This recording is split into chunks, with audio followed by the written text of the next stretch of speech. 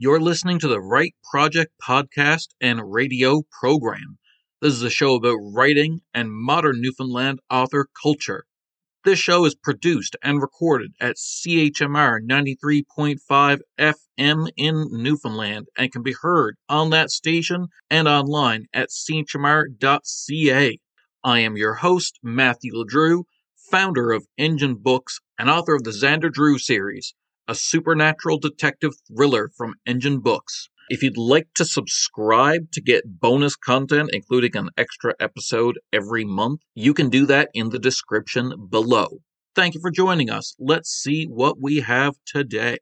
Thank you all for joining us for another wonderful episode of the Write Project podcast. We are here with me, Matthew LeDrew, host of the Write Project, but also Rebecca Rose. Hi, I'm Rebecca Rose. I'm the president and publisher of Breakwater Books. Wonderful. Breakwater Books is celebrating its 50th year this year. We've got a whole year's worth of amazing 50 episodes of amazing stuff to bring you. That's amazing. Let's see what we have today, Matthew. I'm excited. All right. Thank you for joining us here on CHMR and on YouTube for another wonderful episode of the Write Project podcast. I know I say that they are all wonderful, but this one really is. We are on the line with Andie Bulman. On the cover of her book is Amanda Bulman, but the author of Salt Beef Buckets, a love story, which is possibly my favorite title of a book yet this year. That is brilliant and lovely. It's from Breakwater Books and available now. Thank you for joining us, Andie. Hi, yeah, thanks for being here. I'm glad you like the title. Sorry, I meant that first pitch, the publisher that you were at, the last one we did live because of COVID, but like that's a crazy moment in Newfoundland literature history. I mean, we got like you from that, you were already at the AGM, you were already known, you know what I mean? Ainsley Hawthorne's Land of Many Shores was pitched at that. Emily Heptich was discovered at that. Like, no one knew who she was, and then now she's like both books on the bestseller list for the last year and crazy. Jen Coyce. I have such a funny story about that. Oh yes, go ahead. I have such a funny story about that. I took a meeting with Flanker to because they were like interested in the cookbook. And I really liked them. I thought they were really nice, really kind, but I was like, I don't think my book is right for this. Yeah. This is not who I see myself publishing with. But in our conversations, they were like, oh yeah, I really hope that young girl comes to us because, we were really impressed by her. And so I went home and I messaged Emily and I was like, hey, you should drop your manuscript off to Flanker because they were impressed by you. And they just told me in my meeting. And she was like, really? And I was like, yeah. And then she went and did. And now she's just like a huge author. And I'm like, oh my God, if you know what I mean? Like if those things didn't happen, like I'm certainly not taking credit for it, but I am like, imagine if she didn't do that. Oh no, I have the story about Emily with that. So I was one of the people on the panel, like one of the publishers there. And when we went into the back room, we all talked about what pitches won and stuff like that. But immediately, every publisher there that was taking submissions started fighting about Emily. Like started being like, no, mine. No, mine. No, I think it's good for my imprint. No, I think it's good here. Started and I did something that I probably shouldn't have. But like everything was going, and I went in behind to her. Like I took her aside after she won. I was like, "Hey, congratulations! Also, come over here." We're in that back room. Everyone was fighting over you. Everyone thinks you're going to be the next big Newfoundland writer. Don't let them get you cheap. I'm going to lose. I did this horrible thing where it's like, I know my publishing company is small enough that I'm not going to win this fight. So just promise me this, don't let them get you cheap. And she was like, what do you mean they were all fighting over? Like, everyone thinks you're it. And she started to cry openly. Like, yeah.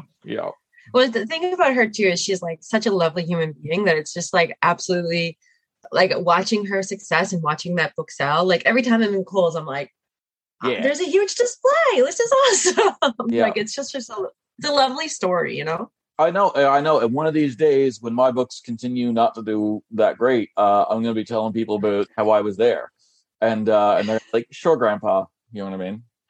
Yeah, I sometimes feel like when I tell my Emily Heptich story, I'm like, oh wow, like Emily's gonna be like a Paula Hopkins, like Nora Roberts, prolific writer, and I'm gonna be like, I met her once. In her story, I'm already that person, So, but I think can't. Andie Bulman. Oh, and also in that pitch, the publisher Jim Case got Ananias out of that. Yeah. So, I don't think his publisher was there. Yeah. Jim Case was there, but his publisher wasn't there. He got he published with Nevermore in Nova Scotia, but that's a lot of books to come out of one. Do you know what I mean? Phil Riggs, he was the one who did the children's book, and he later got a related children's book. Like it didn't end up being the same, picked up by Boulder with illustration by someone else. Yeah, I didn't know that. That's amazing. I think, and Susan Flanagan was there. Yeah. She's got the Supermarket Baby. That's what she pitched, but she's also got the Tales of Barry Lick. I think at this point, and Jen Koish is signed with Ingen, and we're just waiting for her to finish the book. But I think at this, I don't know how many people were there. I think every book from that first pitch the publisher is getting published. I love that. That's crazy. Yeah. That's such a cool thing. Yeah, big time. Andie Bulman, do you believe in writer's block? You're someone who writes for CBC and different stuff, and there's a lot of different deadlines. Do you believe in the concept of writer's block? Yeah, I do. I definitely in the fall, when I was getting separated, had writer's block. Had a lot of moments where I was like, oh, who am I to be putting stuff out in the world? Like, and I think that like what writer's block really is self-doubt. Yeah. And so like I really believe it, that it exists. I also think that like the best thing you can do if you're experiencing writer's block, if it's like something that's just happening one day, is to take a walk, like get outside and go for a walk for an hour. Like I find that to be immensely helpful. I also think like reading is going to help you overcome writer's block. Like if you immerse yourself in stories, it's going to like sort of re-inspire you. I also think like if it's something that's happening for a month or so, for me, taking a break and not putting too much pressure on myself and working in another industry helped so much. So I feel like it's a real thing, and what it really is self-doubt. I don't think it's like this weird mystical block that comes and goes. I think it's you doubting yourself. And I think that's like a normal part of the creative process. And like the worst thing you can do is like really beat yourself up about it. Yeah. Just accept that it's happening and sort of get some exercise, get some fresh air, and do other things for a minute. And I think it'll go away. Yeah, I believe in it. Yeah, for sure. Makes sense. Andie Bulman, does the act of writing energize you or does it exhaust you? Like when you're done at your creative process at the end of the morning, like you said, you get up early like me. Are you full and you'd be like, yeah, let's get the day started, or are you drained? I am usually, if I can get 2 or 3 hours of like solid writing done, I usually feel energized and I feel very relieved that I checked it off. Today I sat down and I did my words. I feel very relieved. I usually feel energized. If I get it done in the morning, I feel energized. And if I'm at night slogging away trying to get a story for deadline the next day, I usually feel drained then. I really hate when I'm pushing a story together. I very much like it when I can see the flow and get into a state of flow. For me, it's all about what time of day I'm writing. If I do it in the day, I feel energized. If I end up writing at night, I kind of beat myself up and I find it really hard. Yeah. Gotcha. Makes sense to me. Yeah. Let's see. This is an interesting one given your project, the Dead Wives Club, coming up. It's something someone that we don't usually get to ask in this, but Andie Bulman, what's the hardest part for you, or what are you cognizant of when you're writing characters from a different demographic? So whatever demo you identify as, and I'm not asking what it is, but like whatever you internally identify as, when you're writing characters that are different from that, like say likely the men in Dead Wives Club, what's difficult for you in doing that?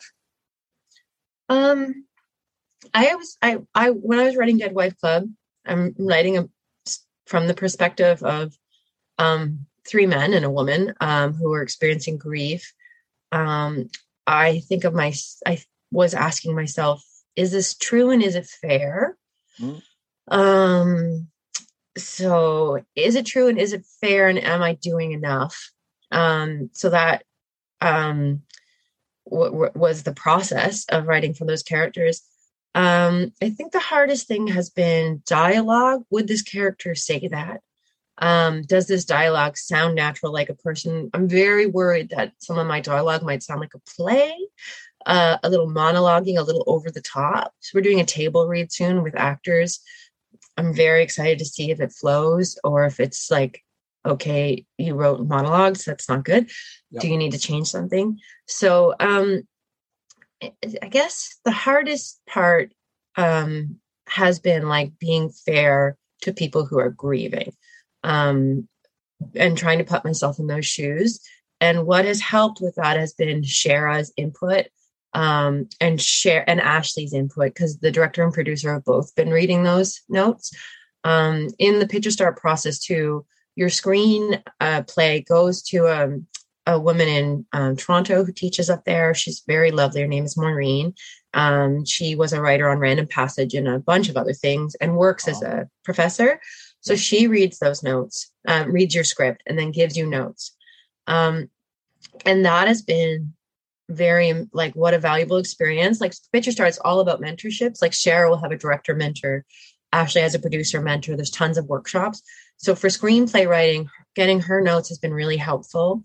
For me, her biggest note to me has been the screenplay veers into sketch sometimes, because I do sketch comedy with a group of girls and I like sketch comedy and it is a comedy. So it veers towards a caricature at points. So here are the moments where it does that. Let's think about moving these lines or changing these lines. That's been extremely valuable to me, to have that feedback from a professional in the industry. And then, of course, you're fighting against your ego. You know, you're fighting against, your brain is like, I don't want to make changes. You have to sort of step back and go, this person knows better than you. Let that go. And so I find myself doing that over and over again. Like, the first instinct in my brain is like, I'm not changing the script. And I let myself experience that for a minute, and then I move on. The demographic in the play or in the movie, see, I'm thinking of it as a play, and that's bad. But the demographic in the film, I think I do really want men to watch it and feel impacted by it. Yep. It's challenging to write for another gender, you know, and when I think about my favorite writers, I often feel like men who write in a female voice, I often feel like they don't get it. Like, I feel like it's sometimes unbelievable to me. Yeah. But one writer who really gets it right is Nick Hornby. Nick Hornby has written in a female voice a few times, and both times I've been like, oh my God, like, he has really captured the experience and thought processes that I go through as a woman. So it's interesting to me, the idea of writing in different genders, the idea of writing for people of different cultural backgrounds or socioeconomic backgrounds. And it's really challenging. And I think the best thing you can do is like involve other people in the process to hear their thoughts. And I'm really excited for the table read, because the actors are going to be people from a variety of backgrounds, and they're going to be able to tell me if I hit or missed it. The worst thing I don't want to put something out in the world where I missed, you know? So I'm excited for that process.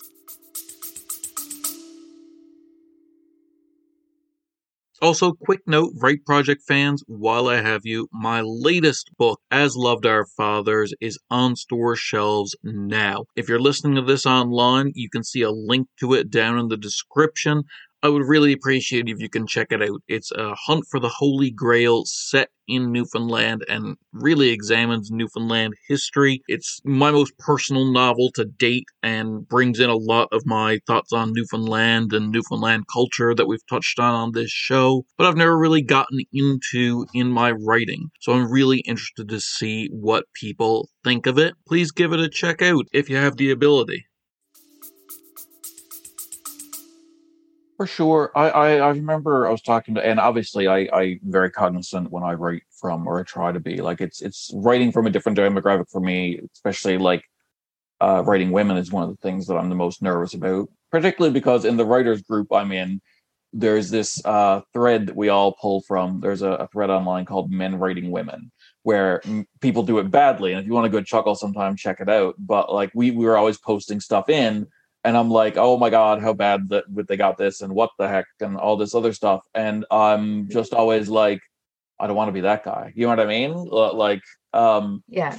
But I was talking to an author friend of mine once about like I said, the opposite, about men being written by people from a different demographic and sometimes getting it wrong. And something she said just really, really irked me. And I was like, oh, no, please never do this kind of thing.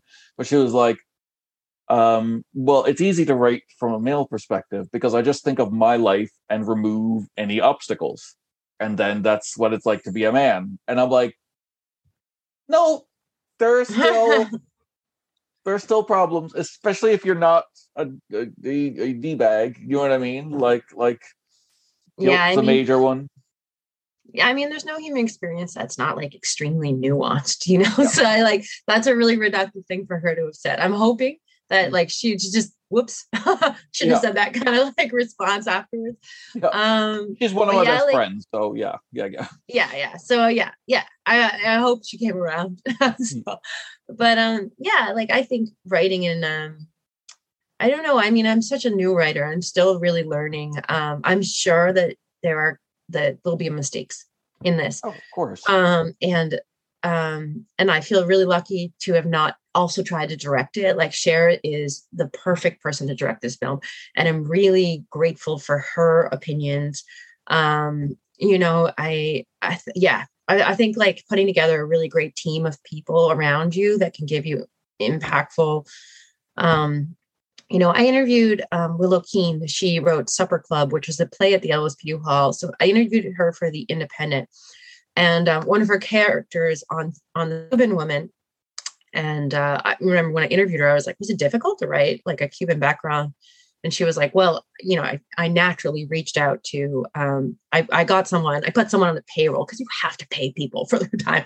Yeah. So she was like, you know, I found some money for a script supervisor, a woman from Cuba, to like make sure I was getting that. I think that's like really important. No stories about us without us, you know, like if you're writing in another character's voice, then like, okay, let's bring someone in that you can talk to. Like, we can't totally imagine. I think that we have to actually involve people with that real life experience if we're going to write about it. So I think like no stories about us without us is like the rule for me. Yeah. Big time. Yeah. Big time.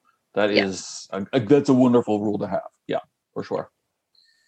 Andie Bulman, what does success in this industry look like for you? What does literary success look like? And just so we're on the same page with this, it's my experience that no writer is happy. Like every writer has a goal in mind. And if they reach that goal, the instant they get it, they jump the goal to something else. You know what I mean? And now I want this.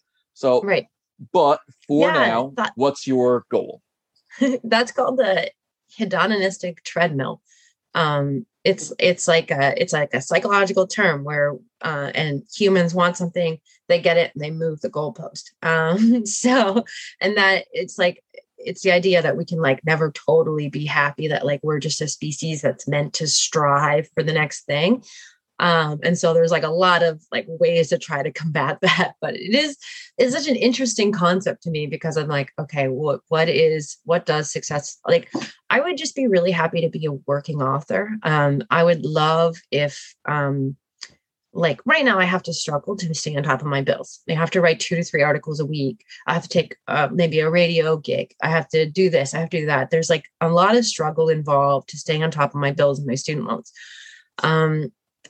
And that means like probably for me a 6-day work week or always thinking about work. I would love to have some more security financially. I would love to, if like a week could go by and I could just focus on a book instead of having to pitch a few articles. I'm really grateful that I have these freelance relationships and I can make money as a writer and I get to work from home. Like I'm extremely grateful because I used to have to work 6 days a week as a caterer. I was run off my feet. It was really exhausting. So I'm very grateful that I was able to make this shift.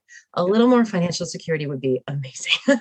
And so being a working author where every 2 or 3 years I have a new piece of work coming out, or I have a film coming out, or I'm involved, that would be amazing to me. A personal goal of mine is to write for television. I would really like to work on a TV show as a writer. Last year I was asked if I would audition for This Hour's 22 Minutes. And they asked me to audition for News Desk. And so I sent in my tape, and I kind of knew nothing was going to come of it. They asked me because I'm part of a sketch group that is growing and doing well. And we got our television show, Tales from the Floor Drove, was with my sketch group. So I think that's why all 4 members of us were asked to send in a tape. I didn't hear anything back. I would love to be asked to write for This Hour's 22 Minutes. That would be like a personal career goal, to be in the writer's room, happily move to Halifax for it. I really would love to write for This Hour's 22 Minutes. I love political satire. Writing for TV is a dream, for sure. Writing a book every 2 or 3 years, having that kind of career, that would be amazing to me. I would love to just have like a little less hustle and a little bit more focus on long-term projects that would be really freeing. So to fight the hedonistic treadmill, I am trying to keep my goals reasonable. I would love to be 65 and have 10 books. That would be thrilling. I would try to like a small manageable goal, I think, but still, it's manageable. Yeah. And as a journalist, or as a person who's doing freelance journalism right now, I have had a few moments in my journalism career where a name was spelled wrong, where I got someone's name wrong, or I screwed up in like a scientific term or something like that. That has happened a couple of times, but I have never screwed up on the level where I lost access to community. People still want to talk to me and are excited to be interviewed. I would like that to continue. I would like to have no major screw ups as a journalist. I live in sort of this fear of like, what if I get someone's story wrong, or I miss a major part of the story or a chunk, or I no longer have access to like this community of people because I've told their story and I screwed it up. So I would love, at my journalism, I would love to continue to try and like have people's trust. That is my journalistic goal. And my career goal is like, I like to write for television. I'd like to have books coming out, and I would like to have less stress about money. Always a like. Yeah. I don't need to win an award right unless now. Unless that award comes with money. That'd be great. Yeah. That'd be amazing. But I mean, that's fine. Yeah. But yeah, no goals like that for me, because I feel like this hedonistic treadmill that I mentioned, I feel like I have a lot of struggles with that. I don't love the idea that our species is defined by always striving.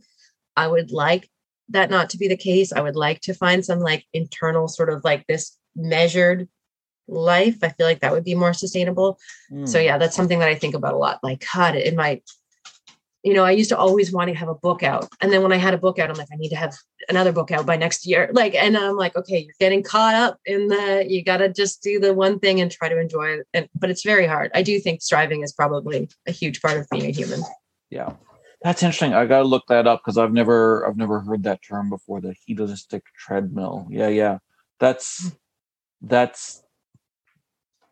I'm terrified because it is a large part of how I define myself. Like people who know me, like my authors or whatever, friends and stuff like that, they say, do you ever step back and look at like how much you've grown in the last 5 years? And I'm like, no, that would require stopping. Like one of these days I'll get ill and I'll be forced to step back and take a look. But until then, I have no idea, because it's like getting in a car and going on a straight set of road. Like while you're driving, you can't stop and look back and see how far you drove.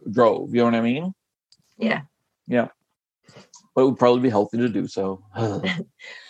Andie Bulman, what is your favorite comic book character, if you have one? I really love the graphic novel series Why the Last Man. Yeah. And I really think that the main character, Yorick, is my favorite comic book character. For people who haven't read Y the Last Man, it's there's a deadly virus. The men all die except for one man and his pet monkey.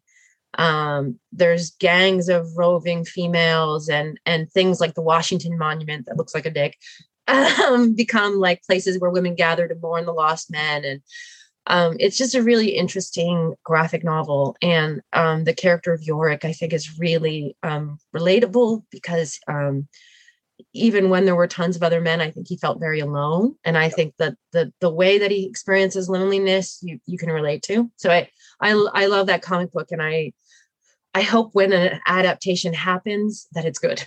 Yeah, me too. That's what I'm very nervous about. It's almost like Fight Club. I like looking at those two things side by side. Yeah.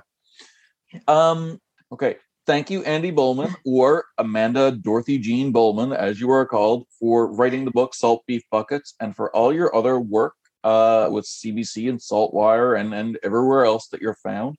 Thank you for coming on the Right Project podcast. And everyone, please check out Salt Beef Buckets and the rest of Andie's work there. She's a wonderful author in this province. Hey, thanks for listening to this episode of the Right Project podcast. I really appreciate it. If you're interested in any of the books that we've featured here today, there are links in the description for you to purchase those books on Amazon. And when you use those links, Amazon kicks a tiny portion of it back to the channel, which is lovely. It helps everybody. It helps the author with the sale, helps the channel, and it helps you find new wonderful books. Either way, thank you so much for listening. It's really appreciated. We'll be here every Monday at 4 p.m. on CHMR and chmr.ca, as well as every Wednesday in 2023 at 2 p.m. with a special episode highlighting Breakwater Books and their 50 years of success in Newfoundland publishing. Be sure to check both out. Please tune in, and we'll talk more about writing culture and writing culture in Newfoundland.